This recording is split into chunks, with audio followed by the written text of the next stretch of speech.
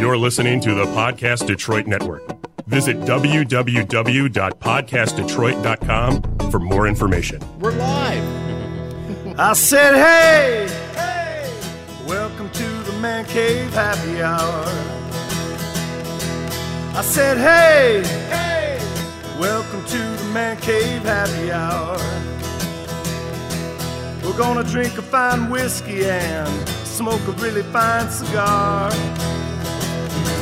It is time for happy hour. It is the Man Cave Happy Hour. Whiskey, cigars, spirits, the stories that go along with it. I'm Jamie Flanagan. Hey, I'm Matt Fox. And we are we're on our own decks. There's a bunch of decks hanging out. Yes, that is it. We are socially distant and having a party. And today we're not lying because we actually do have cigars. Well, most of the times it's not cigars, but today there is cigars and there's spirits. Matt, what do we got in the beautiful blue bottles? We have something very special happening in the Man Cave today. We have a number of guests with us in the Man Cave. On the Man Cave, we have Mr. Adam Van Gutken from Highclere Castle Gin, and we're gonna talk to him a little bit about their launch in the United States in August of last year.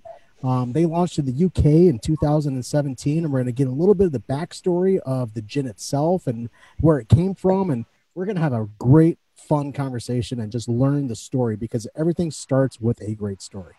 We also have Ethan Allen here with us as well.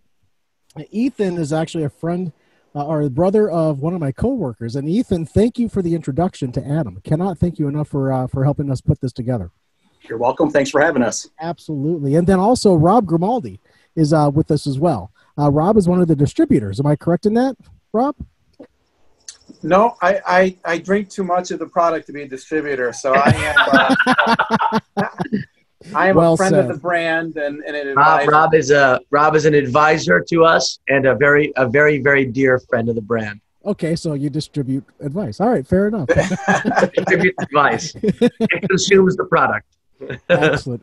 Yeah, and Highclere Castle Gin. A lot of folks may know of Highclere Castle because of there's a popular TV show and a movie that was made, and everyone talks about it as Downton Abbey. Yeah, Downton, and that's where they do a lot of the filming, or pretty much all the filming for the show itself is at Highclere Castle itself. So we may talk and dab a little bit in there as well, and just pick your brain a little bit, Adam. But we got a lot of things to talk about. And Jamie, I want you to ask the first question of the day because this is the question that the Man Cave has become famous for now. So, Jamie, Adam! Oh my God, yeah. Adam! One, I love the room. Yeah. Your backdrop there is amazing. But Adam, Not about Man Cave. tell me about your childhood. Childhood. Yes, that's an interesting one. Well, I think mine was rather a bit of a dichotomy kind of. My parents were divorced, and my mom kind of struggled as a single mother, although she did a good job. And it was interesting because a big father figure in my life was my Uncle Bob, who started off incredibly poor as a black man down in South Carolina, and had very little education, married my mother's sister, and came up northeast and became a leading executive with Dell. And as a result of that, it was kind of odd in that there were weeks where we had no oil in our oil tank, so we had no heat. And then the next week I'd be traveling the world with my uncle, and he'd be fitting me for my first suit, or helping me along with the rest of my family to go to really good schools. And so my life was kind of an odd mixture of having boiled hot dogs and then being on the island of Anguilla and having a lot of fun and experiencing that. And so I think it inspired in me both an appreciation for hard work and being able to create any kind of reality that you desire, and also kind of a taste for quality and beautiful things, while also an appreciation for what it takes to get there. So it was an odd upbringing in a way. Oh, wow. Thank you for that. I actually just cracked open the bottle. I cracked this yesterday, and I had to take a drive out to a small town called St. Clair Shores, and dropped off a little bit of our Highclere Castle Gin to one of our favorite bartenders, Tara. Tara just joined us here on the Man Cave. Hi, Tara. Hi, Tara. Hey, Tara. Cheers. And Tara's been gracious enough to join us here this evening. She's going to make a few cocktails for us and talk about the creation of said cocktail throughout the show tonight. So, Tara, thank you for joining us. Really appreciate it. Yeah, for sure. Absolutely. So, Adam, you got fitted for your suit, and how did you make your way into the world of spirits, and specifically Highclere Castle? Yeah, that's a great question. So, interestingly enough, my family had been involved in distilling spirits since the 1800s, and as a matter of fact, we had a legally owned, quite a big successful distillery here in New England that we lost in 1865 because one of my ancestors shipped a few hundred barrels of whiskey up to Canada and tried to avoid paying the federal government the taxes. And so the government decided it was probably best that my family doesn't own a distillery, and they took it away from us. And when you fast forward to Prohibition, here in the center of Connecticut, we had a very prominent and famous speakeasy and a couple ferry boats that would do daily trips from Manhattan to Connecticut, bringing liquor and things to our little speakeasy. And that did very well. So about 10 years ago, I wanted to revive that. And I really got my hands deep into the art of distillation. I traveled all over the country, learning from different distillers and really trying to understand American moonshine and whiskey production.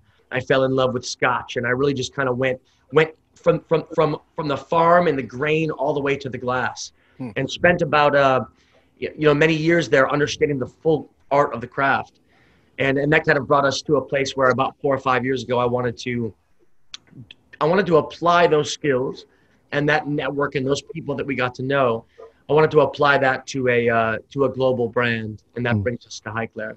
Yeah. So, having a great story to share, it really helps to formulate that brand itself, Adam. What was one of the revelations that actually caught you off guard that changed the direction with the product itself? Either the moonshine or Highclere Castle Gin specifically?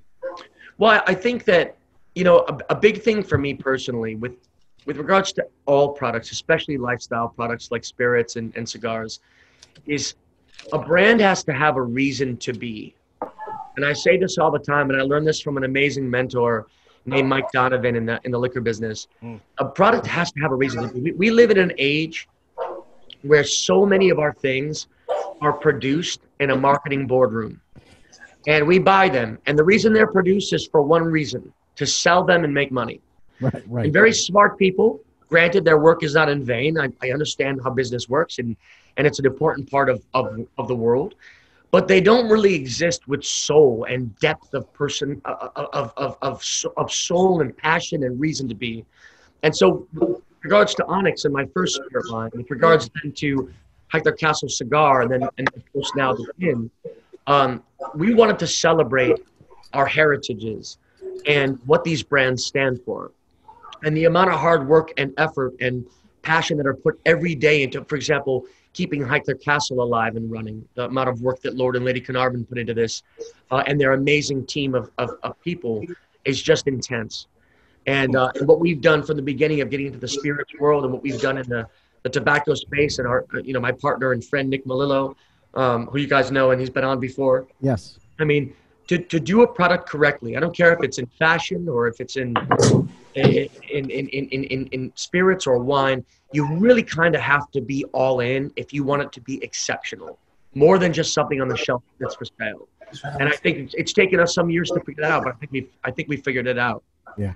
I'm going to ask a question a little bit later about the bottle itself and the color of it, because, it stands out. The bottle itself really stands. You guys went all in with the bottle. You really did. Yeah, thank you. And of course, what's inside of it, too. But I will ask that question a little bit. But I'm curious to know a little bit about what Tara is going to be making for us this evening. Her first cocktail for the night. My first one? Yeah. So my first one, I actually just went through my pantry because I didn't really have time to make a store run to see what I could make. Okay.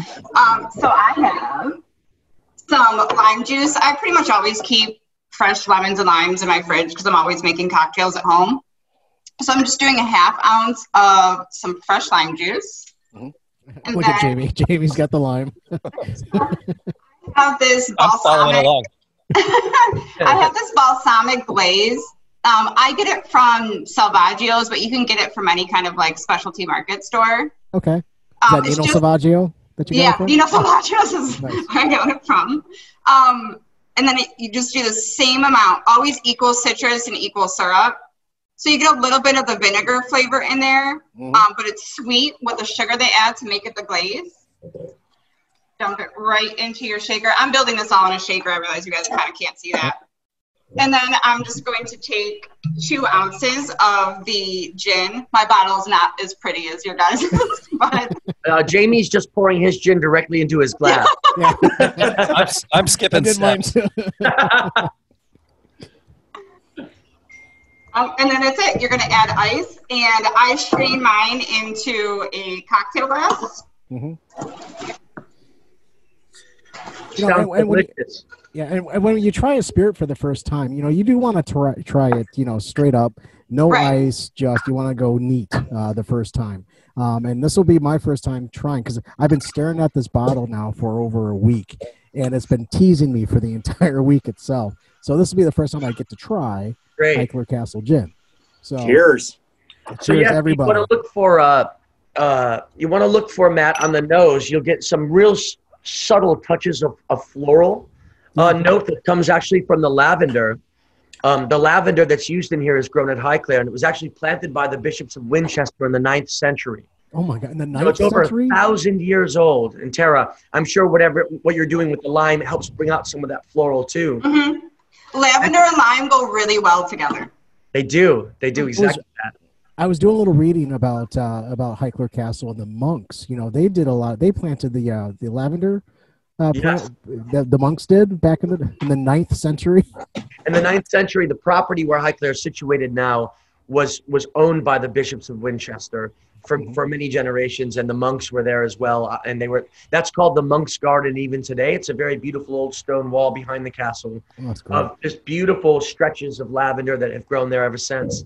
But even the juniper that you'll get on the nose and on the front side of the flavor, that's been growing wild at Highclere since the Romans occupied the hill behind Highclere called Beacon Hill. And it still grows wild there as well today. Wow.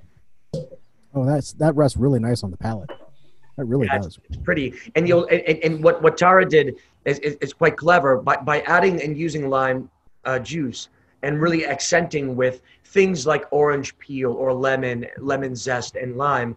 We use quite a bit of citrus in this gin. Yeah. And more citrus even than juniper, so people get a lot more citrus on the palate. The reason we do that is because we have the Victorian era orangery is right out back. And Highclere has these beautiful, amazing little oranges about the size of a golf ball. And I swear, when you pop them open in a room and you break the skin, it's like you sprayed the most beautiful perfume around the room. That's and great. we dry those and we send them north to the distillery to be used in the gin basket. Excellent. Tara, how'd that cocktail turn out for you? Good. Yeah? Great. Excellent. We see the color. Look at that. That's Yeah. beautiful. Very That's nice. beautiful.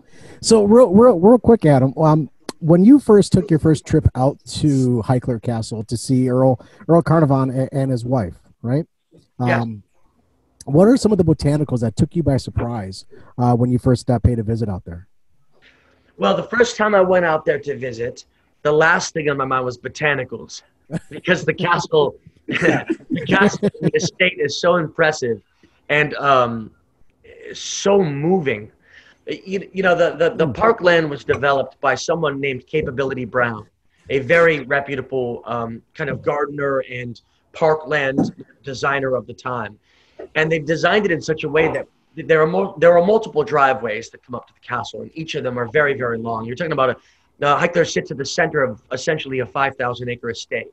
So this is a driveway that in Detroit and Connecticut, you would not want to have to plow. I can tell you that. You're certainly not going to shovel it yourself. So, the experience when you go to Highclere, and I urge all of you to, and we hope to host you there when things get back to normal. But the driveway is long, and the way the hills are set, you get to at one point where you're coming up along the driveway and the tower appears, and then the whole castle kind of lives. So my impressions when I first arrived were like, this is unlike any structure I've ever seen, and it speaks to beauty and elegance and entertainment and many hundred years of cocktails and all that stuff. Now, of course, once we got into it, started developing the the gin, we sat down and talked about what are the core flavor profiles and aromas, and what do we want the gin to really represent. Sure. Don't forget, gin arrived on England shores in the mid 1600s. Wow. It's Okay. been there a long, long time, and so the fact is, to leave the library out of the beautiful French doors onto the terrace, take a short walk down into the park. You have every ingredient you need to make an award-winning gin because it's all right there in the garden, and in very big, beautiful gardens and well-maintained. So that was the inspiration, and we stuck to that principle through the whole recipe design process. Wow. Thank you for that. I can only, you describe it so incredibly well. I'm just envisioning it, and to pay a visit there would be absolutely astounding and amazing. We'd love to have you guys. Definitely. Yeah. So Adam, you threw out a number there. How many acres is the estate? It's 5,000 acres. 5,000 acres. Because when I was asking, just Matt a and I were couple. talking. Just a few. So Matt and I we were talking about it ahead of time, and it says, made with the finest, Highclere Gardens botanicals, and I'm like, all right, so are there Highclere Gardens like someplace else, or there's like, how big is the estate? I was curious about that. So 5,000 acres, you got room for a lot of gardens. So these are actually legitimately, and I was like, well, they're manufacturing a lot of this gin. How much could they have? So these, all the botanicals come from the estate, from those 5,000 acres. Well, I can't claim to say that that's quite true. Okay. Our Most of them? I'm sorry? Many of them? Yeah, many of them, as much as we can, and we're actually growing more lavender. We're growing more botanicals on the estate and expanding that. Mhm. So we do supplement with other botanicals that are grown in England and some in Central Europe when we run low on supplies. So, but I can guarantee and absolutely attest that there is a decent amount of Highclere in every single bottle. But we do supplement when we have to because it's a new operation and a new project, and of course we've got to be true too. No, it's absolutely. So I love the concept. You'll get people interested in it just because of the Downton Abbey aspect of it. You'll get some immediate fans with that. But as far as a gin goes, this is pretty. It's very pretty. Thank you. Well, the last piece of the recipe that I think you guys will find. I'm not getting any ethanol or burn in it. And yeah, just and the smell is pretty. I wasn't picking up lavender. I'm not. Matt and I are still working on our palates. Yeah, novice over here. And that's part of what we do. Self-proclaimed. Well, so And, you guys are traditionally you're whiskey guys, yeah? Lean more towards that. Yeah. Yeah. So you'll love this piece of the story. It's the last component to the recipe, and I have to give all the credit on this to Lord Carnarvon because he absolutely nailed it with this. So we're up in Birmingham at the distillery, and we're distilled in England's oldest gin distillery, by the way, called Langley. And we had done 24 recipe iterations over the course of a year. And 24. we were like, wow. we were like so happy. It was so close to being perfect. It was like 99%. But it was missing something that I look for in spirits and wines that I really like, and in spirits that I've distilled before. I like a very long, velvety, smooth, 10-second long, nearly chewable finish. That's important to me. I find it very rare. It's a hard find in spirits, and I look for it. And for me, it's the test of a spirit that's operating at this level of quality here, Mm-hmm. And so we didn't have it. We had everything. The balance was right. It was delicate. It was luxurious. It did well in cocktails. Tara, as you can see, it does well straight. But it was missing that whiskey finish that I like. And and I like to drink my spirits on the rocks. For the most part, I mean, I love a gin and tonic and cocktails, but I'm a on the rocks or neat guy myself. And so Lord Carnarvon said, why don't we use the Highclere oats? Now, Highclere is rather well known for the oats they grow. They sell them to thoroughbred racehorse circles. Oh, wow. Actually, they're quite famous as some of the best oats in the world for racehorse. And I thought to myself, well, that's going to do nothing. I mean, throwing oats at a gin basket with botanicals is not going to affect the flavor. It makes no sense. But I said, well, why not? Let's give it a shot. And we did it. And my God, he hit it on the head. And And again, I've been distilling for 10 years, and I saw no science in this at all. And when we did this, it just made it blossom. And that's why you get, when you taste it neat right now, Matt, you're doing neat as well, Jamie, I think. Yep. You get that like long, chewable, velvety, smooth finish on it. And that's from those oats. The oils in the oats add a touch of that cereal flavor that we as whiskey customers really just love.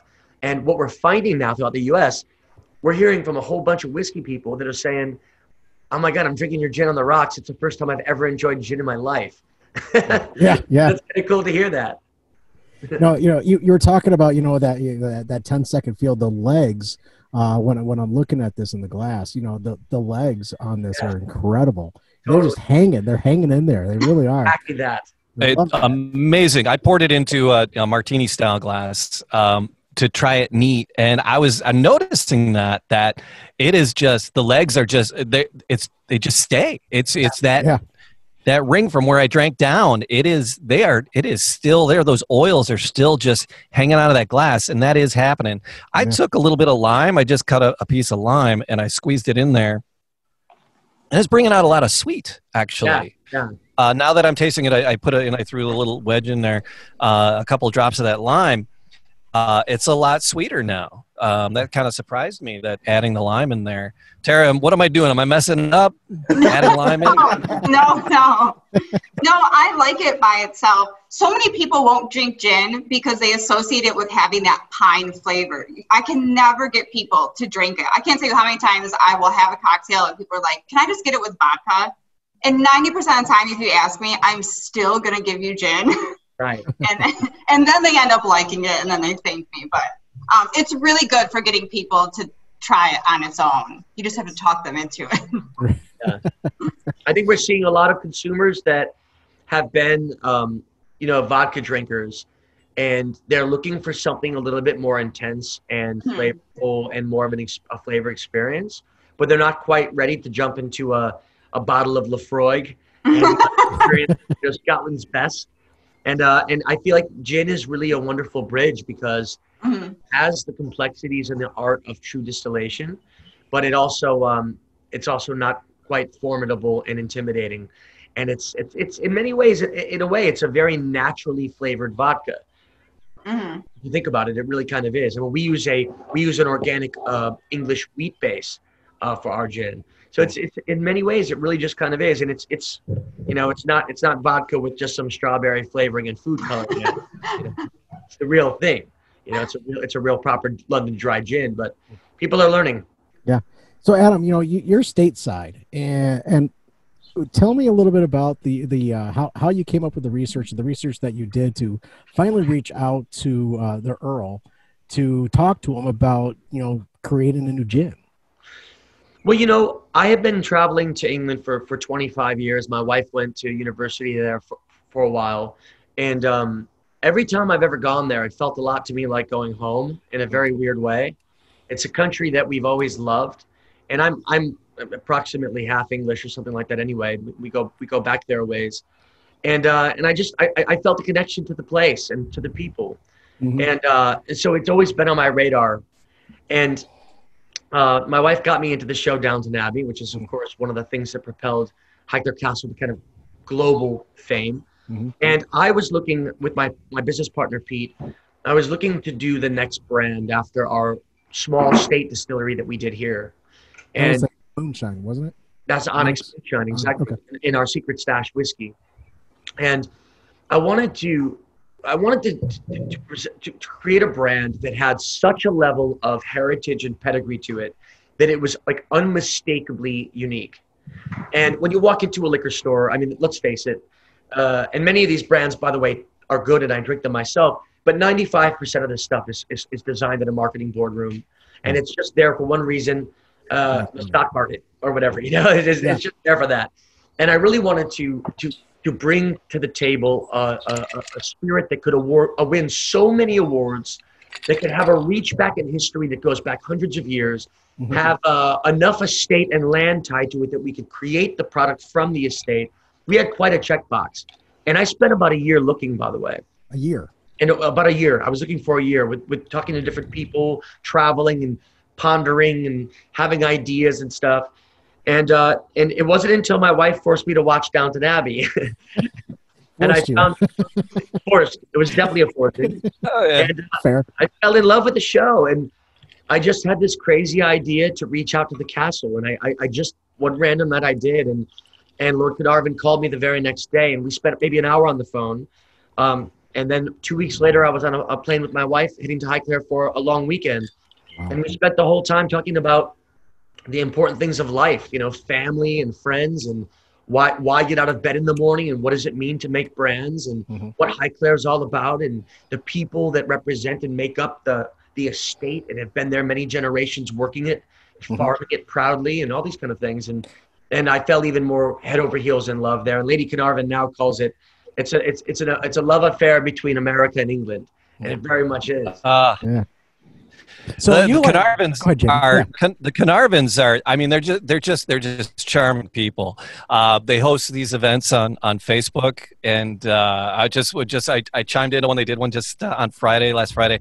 It just amazing. They just I feel it. They just open up the castle. And let people in, and I could see you had a good idea, and I can just see him just opening the doors and bringing you in. That totally comes across, and I think that's like something that's gonna to help your brand. Absolutely. Yeah, the Carnarvons are they seem like a riot. They are a riot, and you know, one of the things that was important to me too from the beginning is I didn't want to do a licensing deal. I didn't want Downton Abbey on the front of this bottle. Right. And I didn't want to just pay a royalty to somebody to use a thing. I really wanted founding partners that wanted to also be brand ambassadors and had the passion and the heart that I have and that my team has to bring this to life. And I felt equally in love with Lord and Lady Carnarvon. They're very much like family, and they're the greatest friends, and they're kind people. And they're also incredibly hardworking. I was impressed, you know, as a lifelong American entrepreneur. I think a lot of Americans, and even some Brits, maybe see the aristocracy over in England as kind of they must just kind of hang out and drink champagne all day, and there's nothing to do, and it's just kind of the money's flowing, and that's not the case. So they've got such immense responsibility to keep the legacy and the traditions going that represent so much of what makes England special. And these two, especially during coronavirus, these two are working 12 hours a day. They're busting their hump to keep that estate rolling while many employees are furloughed. So the work ethic I see in them and what they've brought to the table, of course, with the launch of Highclere Castle Gin, I mean, it is in every way a true partnership. And Jamie, you've recognized it exactly. They're down to earth. They're a lot of fun. They're gracious hosts. And they definitely know how to throw a good party. I like it. All right, so I cleared out my glass and I poured a fresh pour and I put ice in it. So I got it on the rocks this time, and the floral's back. It's but it's not flowery. Yes. I'm getting that a lot of the floral in the nose. And now that it's watered with the ice, it's watered down a little bit. It lingers just a little, not quite as long as it did when it was, you know, just straight, but still hanging in there. And yeah, it's just the floral is very nice. It's I'm Jamie, I'm liking the rocks. Jamie, you went straight up ice cube. I just put a few drops of water in mine, and that really opened it up quite a bit more. And I really got more floral out of it when I just did a few drops of water. Now that really opened it up. Open the oils up a little bit more. Yeah, it does. It does nicely. Yeah. Floral's so hard because it can go two ways. If you use even the slightest bit too much of floral, you almost get that soapy flavor. So for you to nail it and have it be so smoothly floral without getting that, it's really great. Yeah, thank you. Thank you. Yeah, exactly. You don't want to be biting into grandma's lavender soap. Right. So let me brag for Tara for a second. She works at a place in the Detroit club called the Library, and it's one of the higher end, classy cocktail places in the city. The cocktail culture is blowing up everywhere. Detroit is no different, and Tara is one of the players in Metro Detroit. We love you. And and so we love you. And I was going to dive into a personal life, but I'm not going to do that. You get friends on Facebook, and then you get bits of information, and then I don't want to be wrong. So anyway, did you update your relationship status?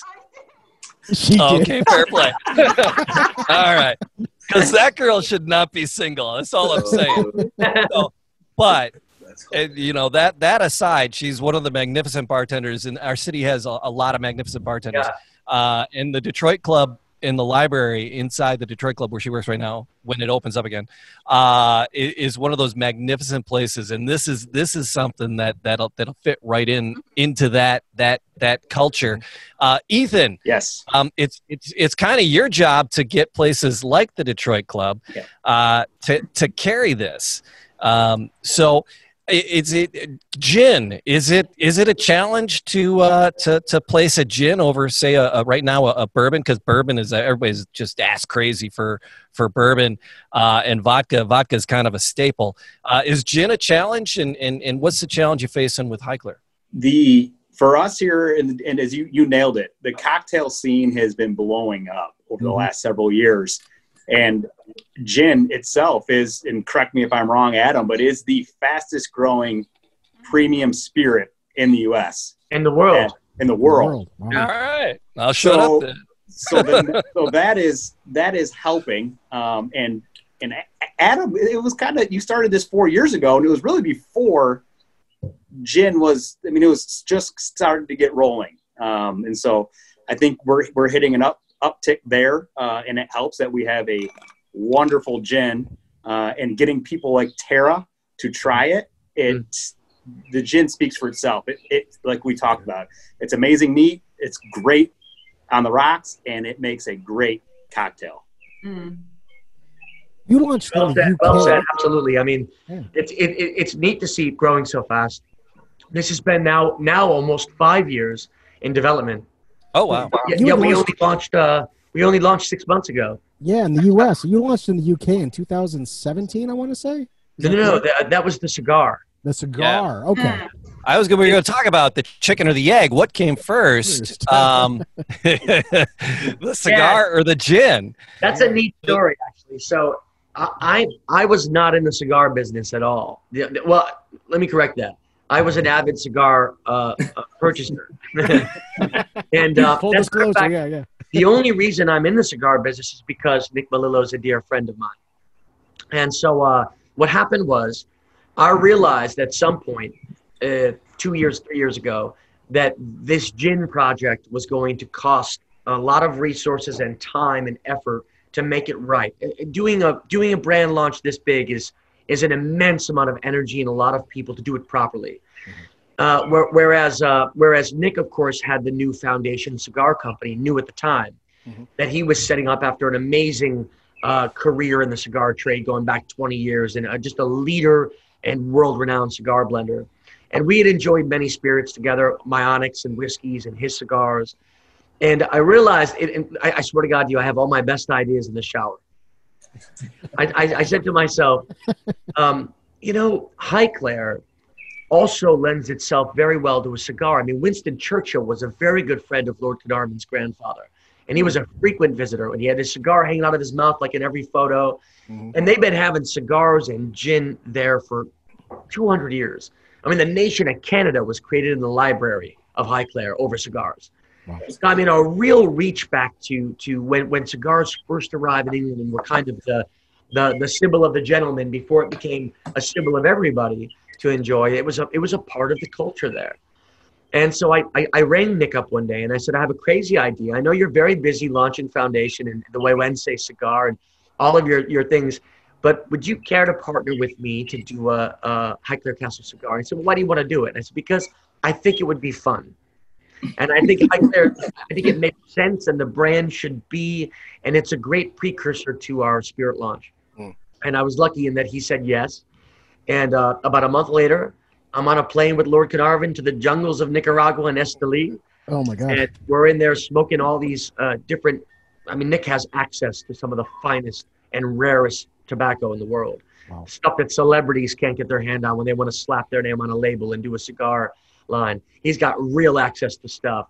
Nice. And thus you have the Highclere Castle cigar. This was about a year after concept we launched this. And we've won, I mean, just amazing awards. And there you go. There's the beautiful band right there. Yep. And we just came out with the Highclere Castle Victorian, which is also getting ridiculous awards and finding a great following. And I'm very proud to say that Ethan is involved with us with that as well. And obviously Rob is our number 3 customer in the world.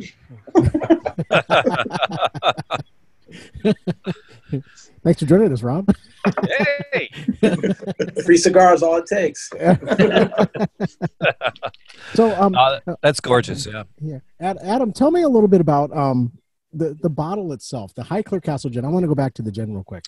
The bottle itself, the color of this bottle is so incredibly unique. You don't see that when you walk into a liquor store. You don't see this. This pops. This stands out when you walk into a liquor store.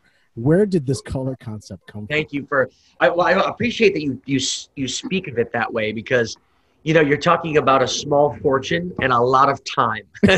So when people do appreciate the lengths that we've gone through to do this, you're all outside right now. Tara, you're inside, it looks like. Mm-hmm. The beauty of the bottle, first of all, is we wanted it to be understated and elegant at the same time.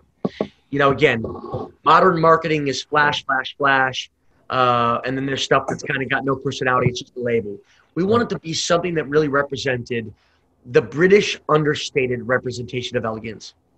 And to do that, again, we looked at the estate. Mm-hmm. Purple, through history, since the ancient Roman times, has always represented nobility. Right. The Roman senators would have a purple stripe on their togas. The reason why is it was always very difficult and expensive to manifest purple in garments. Clergy. The clergy, exactly. Yeah. Okay. The bishops of Winchester, exactly that were at Highclere. Purple was that color. And of course, the lavender that we use, a nod to that in the garden. Mm-hmm. Most colors that you see in the world, in products and things, comes from a Pantone color palette, what's called Pantone color palettes. Mm-hmm. We insisted on a custom color. So some of the interesting colors you see on brands in the world, they tend to be customized, like Veuve Orange, for example. So we wanted to have a color that was unreplicable. It's our own exact design. Yeah. And we also wanted to change in different lighting. So if you're in the daytime like you guys are, if you're inside and it's very dark, it can almost appear black. And then if the light hits just right, it'll glow purple like a gemstone. And of course the bottle, as you probably noted, Jamie, Matt, it's a very soft touch to it, like a velvet almost. Yeah. So all these little details we spent a lot of time on to make sure that they were perfect, because from the moment you pick the bottle up, we want it to feel as noble as the heritage of Highclere is. Yeah. Heavy and rock solid, understated and elegant. And I think we achieved that well. And I really appreciate that you guys notice. Yeah. Oh, it's astounding. Even the barcode. I was going to say the barcode. It mimics the silhouette of the castle. So well played. Well played on the barcode as well. So welcome to America. People like to tell you what to do with your life and your labels and your bottles. And thank you, government, for getting involved in our lives. So what did you want on the label, on the bottle? And I know bourbons and whiskey. It's a bloody nightmare. It's a London Dry gin. So what is it telling me that it says it's a London Dry gin? What does that tell me? And what's the government telling you got to do with what you're putting on the label? Yeah. So the U.S. TTB requirements for London Dry have their own set of rules. These are the kind of things that I will memorize and fully understand in the moment of approval, and then I promptly forget. Fair play. It does not belong on my desktop for long. No. I wish I could tell you, because I did that matter like 2 years ago, and then I immediately erased it from my life. Oh, God, yeah. But I can tell you that from a London Dry gin, it is distilled in the typical London Dry method. It is distilled in England. And we fit all the requirements for what that means in our ratios of flavor and the style and methods of distillation. All that stuff means it's very much made in the traditional London Dry style. Did you have? about the bottle. I like it because it's something a lot of bartenders will get behind a bottle that they appreciate and feel that work has gone into. You know, nowadays there's so many options, and if we're going to put something on our back bar, we want it to be something that we truly believe in. So I have a very small bar, and I have to pick and choose what I carry very carefully. So I make sure it is only products that I like from the inside out, from the flavor to the bottle to the look, everything. So I do appreciate that part of it. Thank you for saying that. And more importantly, Tara, I really appreciate that you have volunteered to fill 1/3 of your Highclere Castle gin. That just means the world to me. Hey, Tara. So this is a handsome. Because the places I've seen you pour in a couple different bars, and there's just a feel. And these craft cocktail bars, there's a feel. There's a swankiness to them, and it's got to work, right? You know, you're not pulling the 5 o'clock vodka off and pouring it, right? So I'm going to guess this would work at your bar. So the bottle's going to work. What's the next cocktail? Did you have another concoction you came up with? Actually, I do. So when Matt dropped the gin off last night, I set some aside because I wanted to do 2 shaken cocktails. And one that was creative, but one that was a little bit of a variation on a classic. So I'm going to do kind of a riff on a jasmine cocktail. So I have some lemon juice, and I'm just doing a 1/2 ounce of some lemon juice. And then some Cointreau. Ice cube. Ooh. And I'm just going to do the same thing, 1/2 ounce of some Cointreau. And then Campari, because Campari is my favorite. I go through a lot of this. Good stuff. Quarantine has started. I've bought more bottles than most people, I'm sure. And I do 3/4 ounces in mine because I like it a little bitter. So when I was reading about the gin yesterday, the botanicals in it, I set some aside in a little container, but I threw a bag of oolong tea in there because I love bitter, and I love the way that oolong pairs with lavender. It almost complements it. Yeah. You're a big oolong fan, are you not, Tara? I am. Yeah.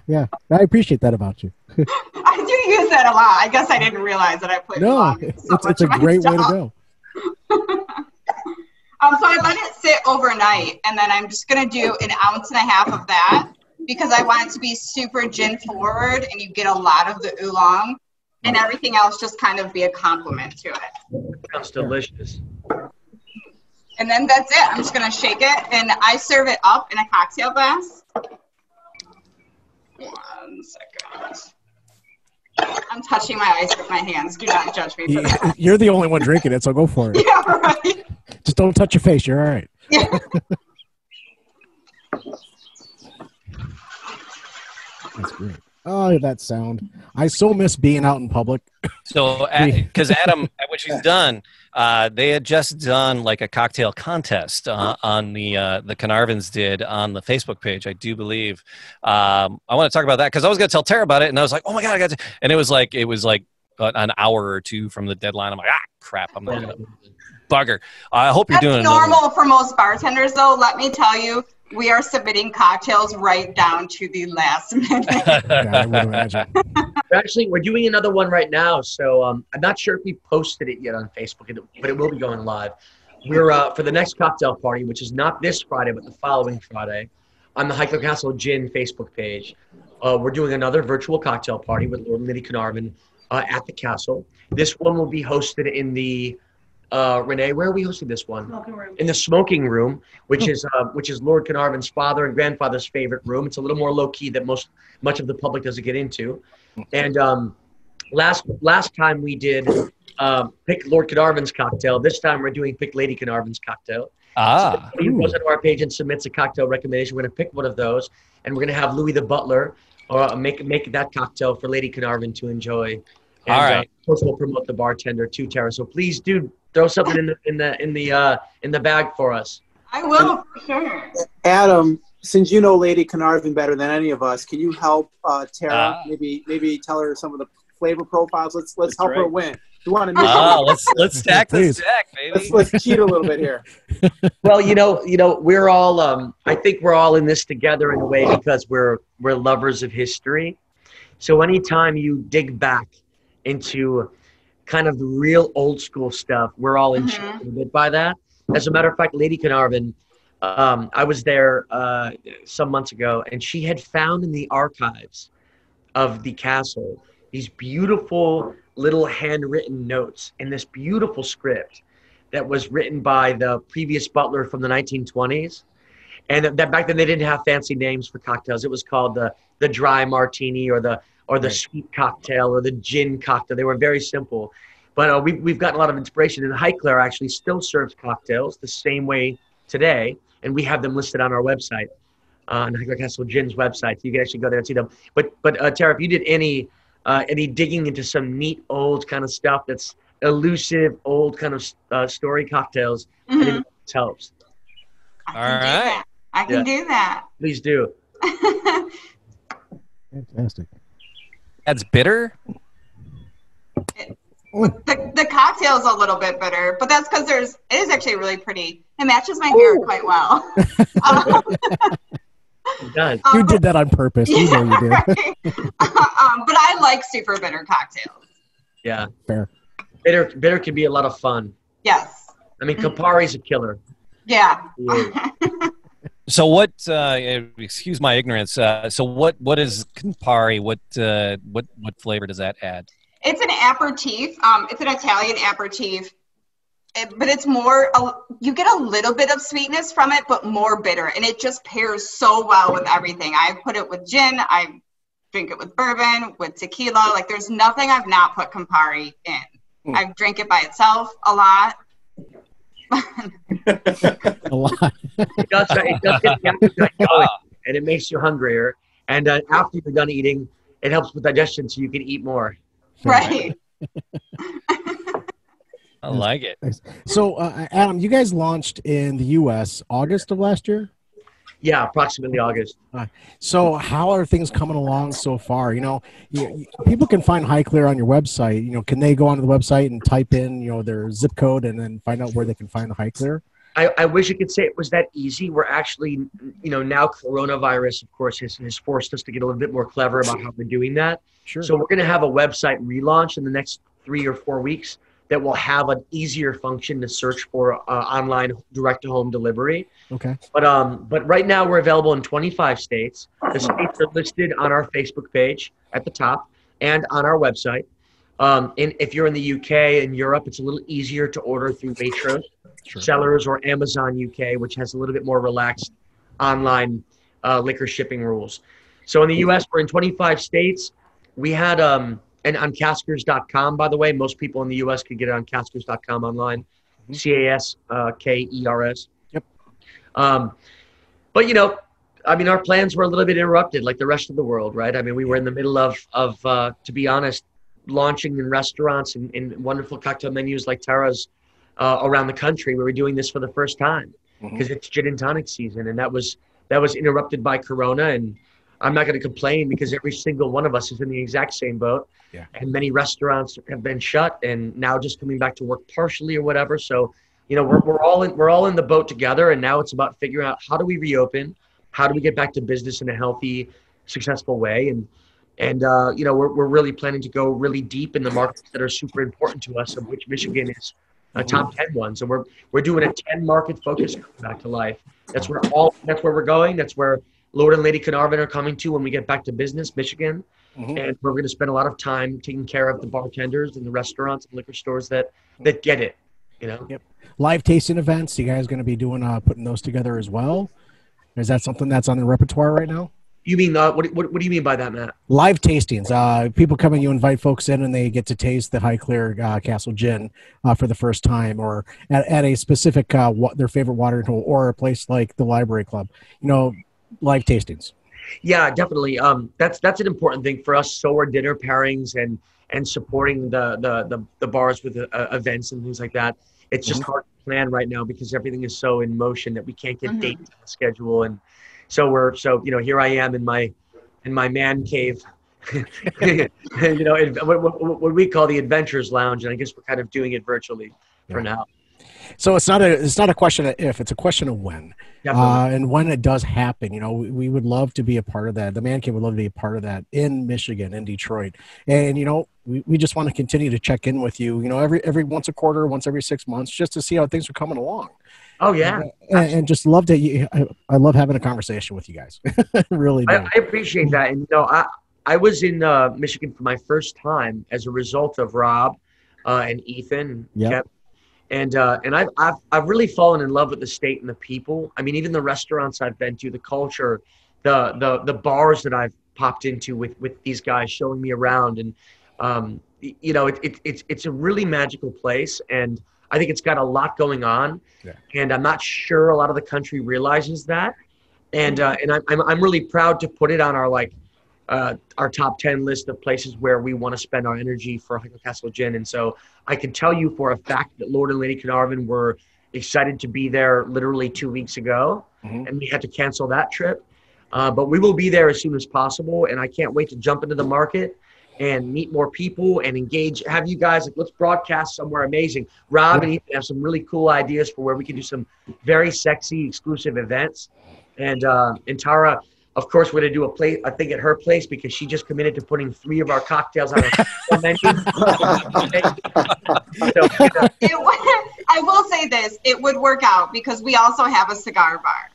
Oh, there you go. So what do we need to so Tara, I'm going to get your information from Matt and Jamie, and we'll be in touch on how to support you guys. And I mean this. Yeah, how to for support sure. you guys. Are you back open and functioning full on yet? No, we're not. Right now, we're looking at August at the latest. So they were using this time to kind of make some small updates to the club. Okay. We have a hotel and a spa. So right now we have 10 hotel rooms, and they were adding 10 more. I see. So once construction is up and moving, then we'll be back open. So would you allow me to hire you to design a custom cocktail for us? Yeah, for sure. So that's I done. would love to. All right, cool. So we'll get in touch with Matt and Jamie with your info. You know, Adam, I want to. You guys have Tara's email address? Absolutely, we do, and I want to share also that, you know, another friend of ours of the Man Cave, Nick Britsky, he actually created a website. It's called Go Tip 'em, and it's represented across the entire country, every state in the U.S. And people can actually go in and tip their favorite bartender. All the bartender has to do is go in and put in their information, and then when you pour a drink at home, you can then go on to Go Tip 'em and tip your bartender. That's awesome. So, you know, and that's represented across the entire country. So, you know, please find Tara, and we'll definitely connect you there. But, you know, people care about their bartenders. They really, really do. So, yeah, Tara, we're not even going to try the last name, but just say it so people can find you on Go Tip 'em. Jay Gazinski. All right, so people, if you can see if you're seeing, look in the Zoom, look at the spelling of her name. Yeah, it's Flanagan, but you know, Zhirkovsky is my other side. So. I got an Andrzejewski somewhere floating around. So. Somewhere there. All right, good stuff. So this is I went with while we were chit chatting there. I did up a gin and tonic. Man, this is the new staple for the deck. I'm thinking right here. Oh yeah, little hot tub action there for you, Jamie. I got the. And Matt, as you're sipping it neat, I mean, how are you experiencing it through the whole glass? I did it neat to begin with. Then I actually added a little bit of water. Then I did a full ice cube, and it gets better and better, and it opens it up that much more. It's sitting right on the back of my throat, right in my palate, and it's just coating it so nicely. And it is, and the legs are still there. It's incredible. Even after I'm done, the legs are still there, and I keep going back because the legs keep going further down the glass. So amazing. I mean, and how are you guys both, Jamie as well? How are you finding the cigar? How's it smoking? It was smoking quickly to start, and I was like a little worried. I'm like, oh crap, I'm gonna be done with the cigar before the show's over. It is. It's almost. It's going well with the cocktail. So yes, it's a great pairing. It really is. And you know, I will dive into the Victorian soon enough, but this has just been incredible. It really the Victorian may be a bit intense to pair with the gin, but the Edwardian it's just such a lovely pairing with the pistachio notes and the leather and the bit of white chocolate and white pepper. It's a really good flavor pairing. Is that what I'm getting on my lip right here? Is that pepper? Is that what I'm getting? White pepper coming off the cigar. Yeah, it's really well designed by Nick. Exactly. You called it leather, and I'm so, susceptible to suggestions. I was feeling something natural. I was like, there's something, natural, not raw, but natural, a flavor. I couldn't put it, and then you said a leather. I'm like, oh, hey, it's leather. Nick is amazing with how he designs his flavors too. And if you look for it, close your eyes, you'll get some of that. So what we wanted to do with the cigar is, my inspiration for the cigar was Highclere's library in the afternoon before the fire is lit.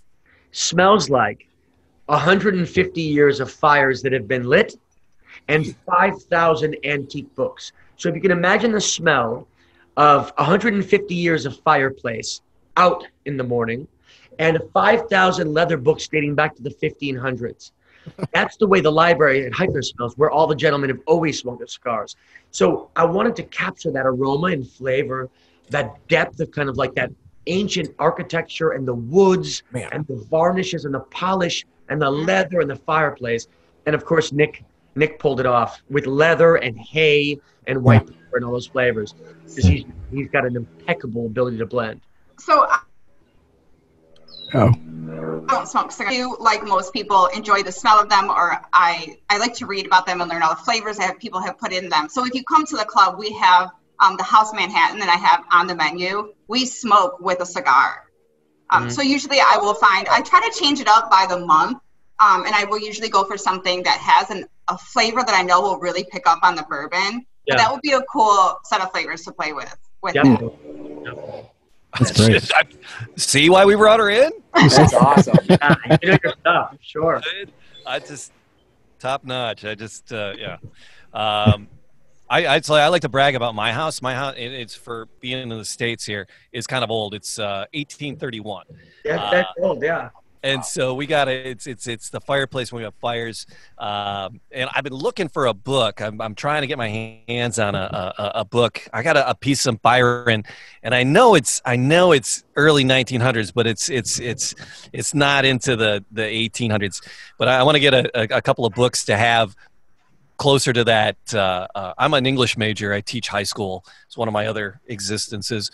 So when you're talking about the smell of books and the fire, that's my wife won't let me smoke in the living room, but that's why I'm out on the deck smoking. But we can't. Unfortunately, we can't smoke in the library at Highclere anymore either, because the books are so rare that it's not allowed. So but what we do is we open the French doors and we stand 2 feet out on the stone terrace and we look at the book. Yeah. So I would love to have a chat with Lord Carnarvon and just the stories of the castle. Nick shared one with us that one of Lord Carnarvon's ancestors helped fund the King Tut expedition. And from what I understand, in the basement, there's replicas of Tut's tomb. It's just mind-blowing. The castle is just the layers. The layers are amazing, and they go on forever. I mean, so this is Lord Carnarvon's great-grandfather. This was the 6th Earl of Carnarvon. And he was an interesting guy. He was basically buying the very first cars that were available. And he was racing them like a madman around the estate, constantly wrecks. And so what he did was, the doctor said, you're repairing from some of your injuries, and this damp, cold English weather is not good for you. You should go somewhere where it's warm and dry. So he goes to Cairo, and he was always a man like so many of the men of the Victorian age. He was a sense of adventure, a bit of kind of exploration.